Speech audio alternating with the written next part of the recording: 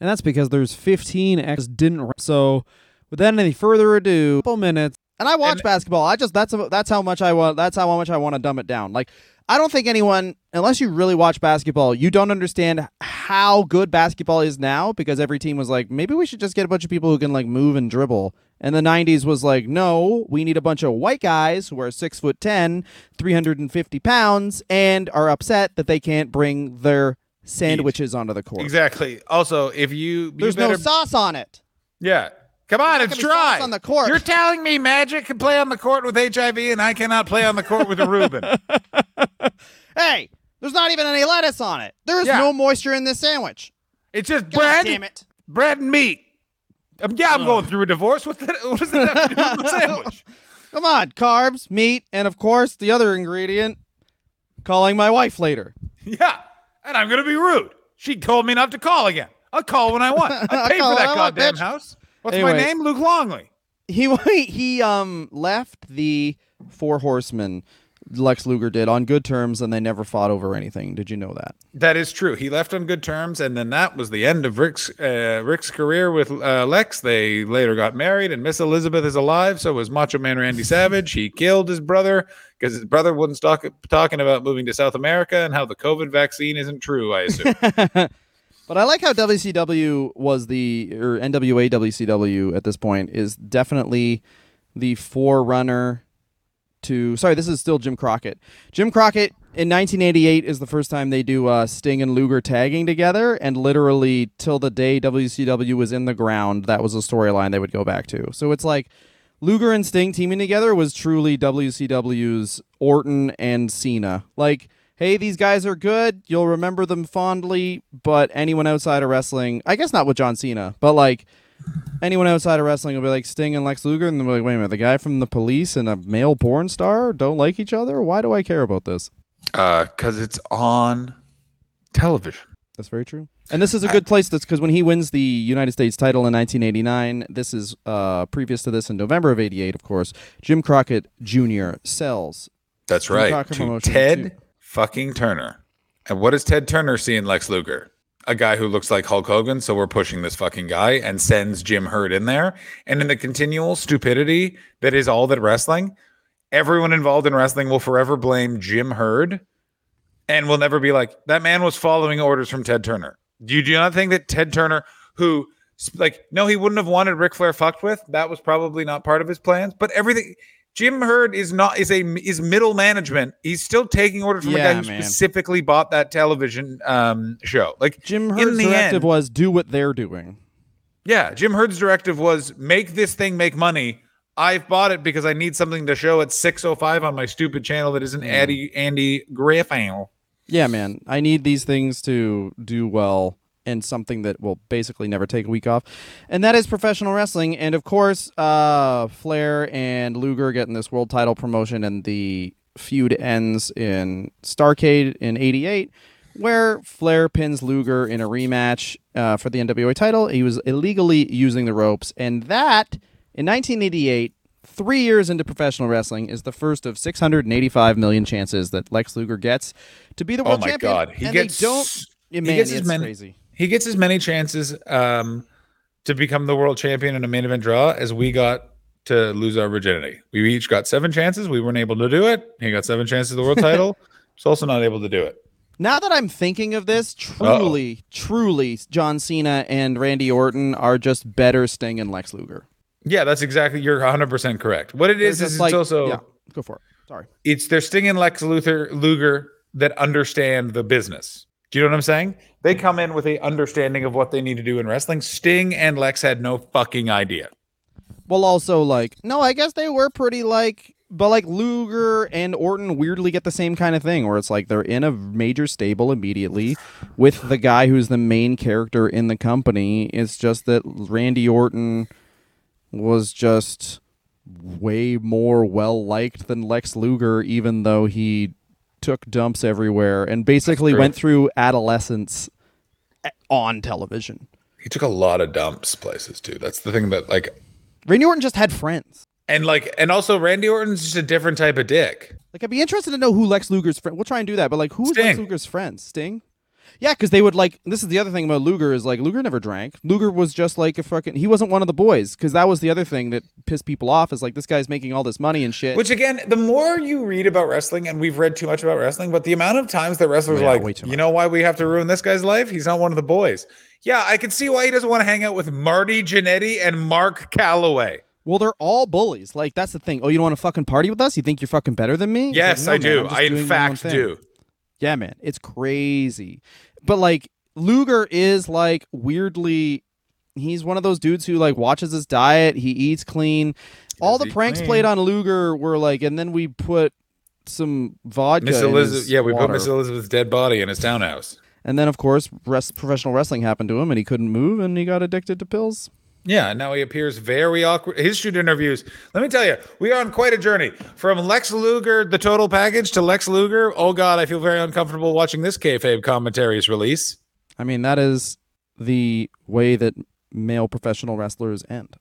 No, not anymore. Now what they do is just go to AEW and sit next to Tony Khan, where Tony Khan goes on the most intense spazzy meltdown I've ever seen a billionaire go on my entire life. Oh, yes.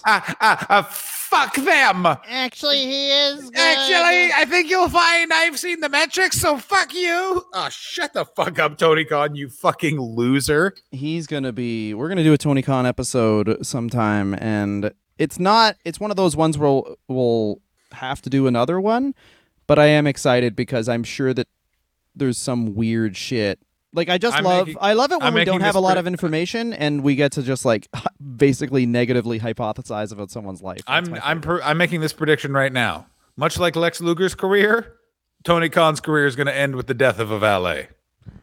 I don't think so. I think Tony Khan's just going to leave wrestling wholesale and we'll all feel very cheated.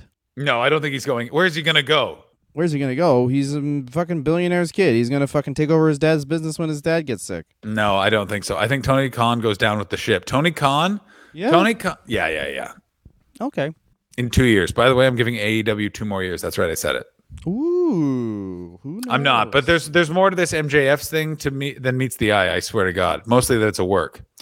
Yeah, me too. I think that too, but I think that's dope. I think that like MJF is either like people say he's the new Piper, and I just hope he's the sober Brian Pillman. Like, do I hope that as well. That's the thing that crossed my mind. I was like, is he just going to work Tony Khan into like an Eric Bischoff situation? And I hope he does. Oh, that would make me so happy. Try and work both companies and stuff. But like, yeah, man, MJF, obviously we've now timestamped this, but this is as of last week's pay-per-view where the rumor is that MJF wasn't going to show up, which if you believe that, yeah, wrestling must be awesome for you. He was definitely going to show up. What?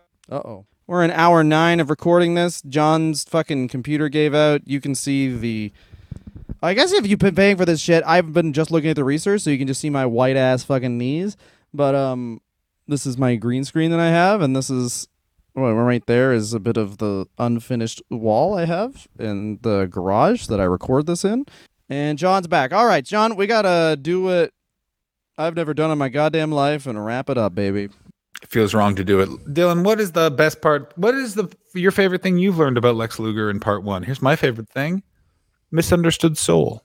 I didn't realize that he was a shithead before all of this. Yeah, I agree. The other big thing is I also didn't. This is a weird thing. I just thought of him as a steroid head. I didn't think he was like, oh no, this guy was a fucking great athlete. It's like, what? It's like, yeah. I didn't think so either. Oh yeah, he's just like a troubled dude who like, and honestly, I think it's kind of the same. I think this guy didn't care about it. I think he just had a really great draw as far as like, he's fucking handsome and athletic, and life really worked out for him until it didn't. Yeah. You know what I mean? Like, he's kind of a guy who just went with the flow of like, all right, I have this opportunity. I'm good at this. I'll just keep doing this. This is during the first part of his career.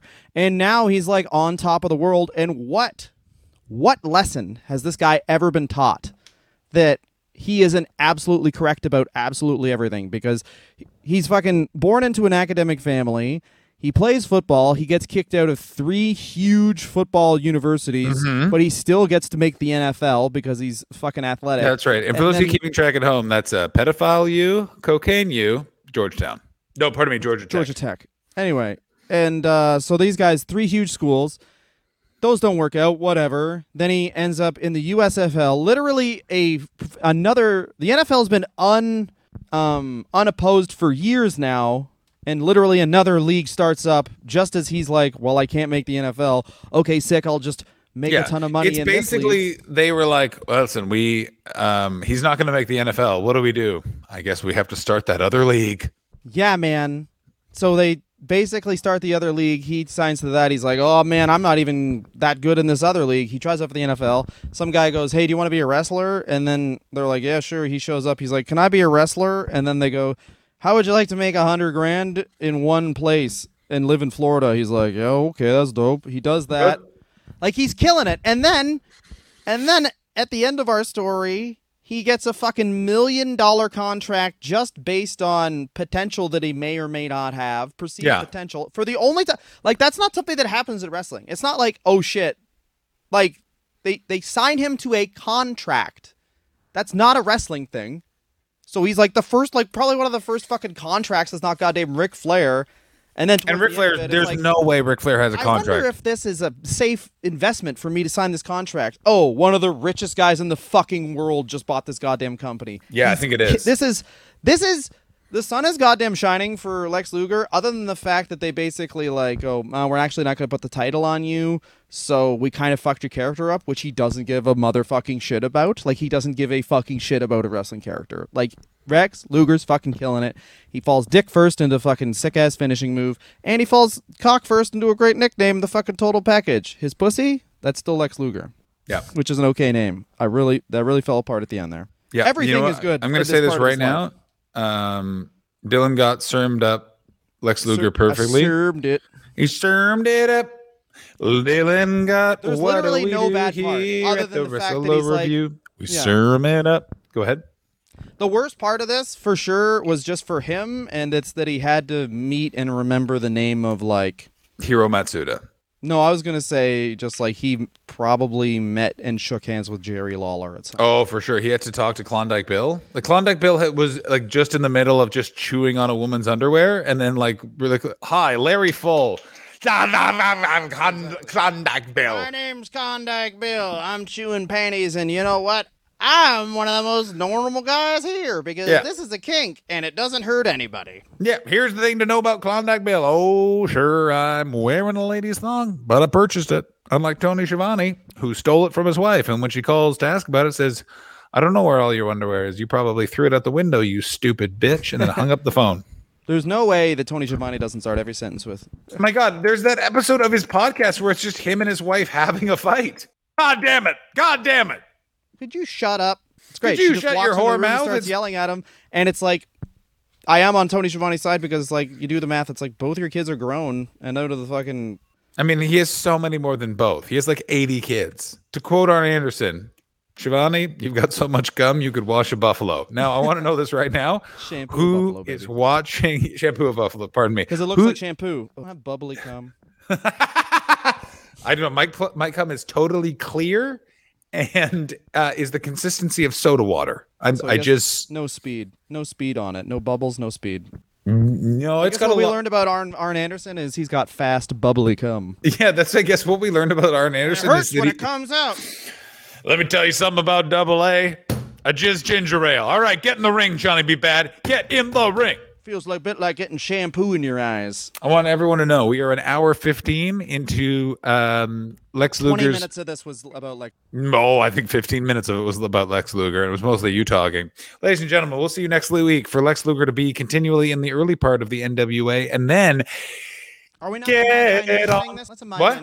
Are we doing Imagination? Okay, so we're going to break this up. What we'll do next week is we're going to return to Jeff Hardy's Imagination. We're going to do Jeff Hardy, Lex Luger... We're gonna go back and forth. No, Jeff Hardy's done, isn't he? Don't we have one more Jeff Hardy?